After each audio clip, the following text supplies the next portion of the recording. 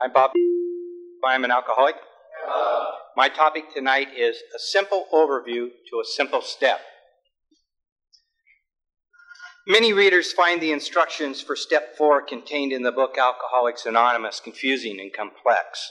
The specific instructions for making this step are contained between pages 64 and 71. That's not very many pages for something that's so darn important in our lives.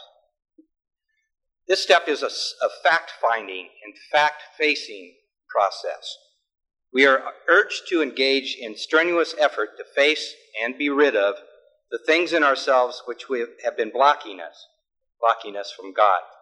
So we have to get down to causes and conditions. Therefore, we are encouraged to pursue a personal inventory. We're offered several guides, some of which have been referred to already tonight. The big book of Alcoholics Anonymous being one. Throughout the book, Alcoholics Anonymous, it is stated that selfishness, and self-centeredness are the roots of our trouble.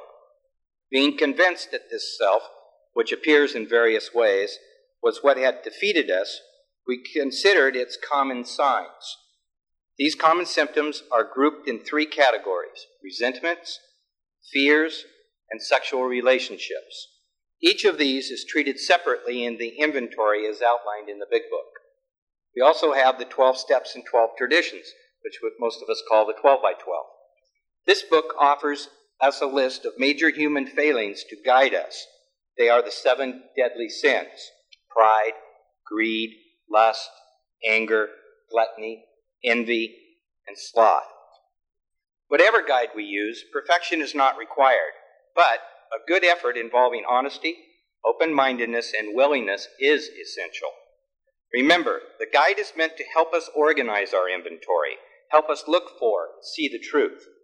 What is good about me? What is bad? What should I keep? What should I discard? It is that simple. I want to give you some of my personal views on this step.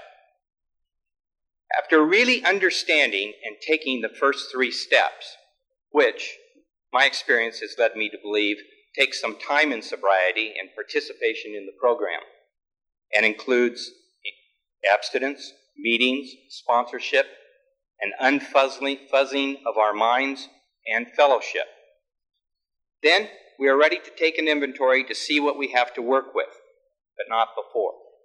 I also believe that a good 4th step can be done in a couple of hours or less, after proper preparation. Too many people have the misconception that it has to be the great American novel. I think that's just another sign of the monster ego that most of us bring here. Sit down in a quiet place with a full dose of honesty, and it will be there. Many people who want to complicate it just don't want to do it.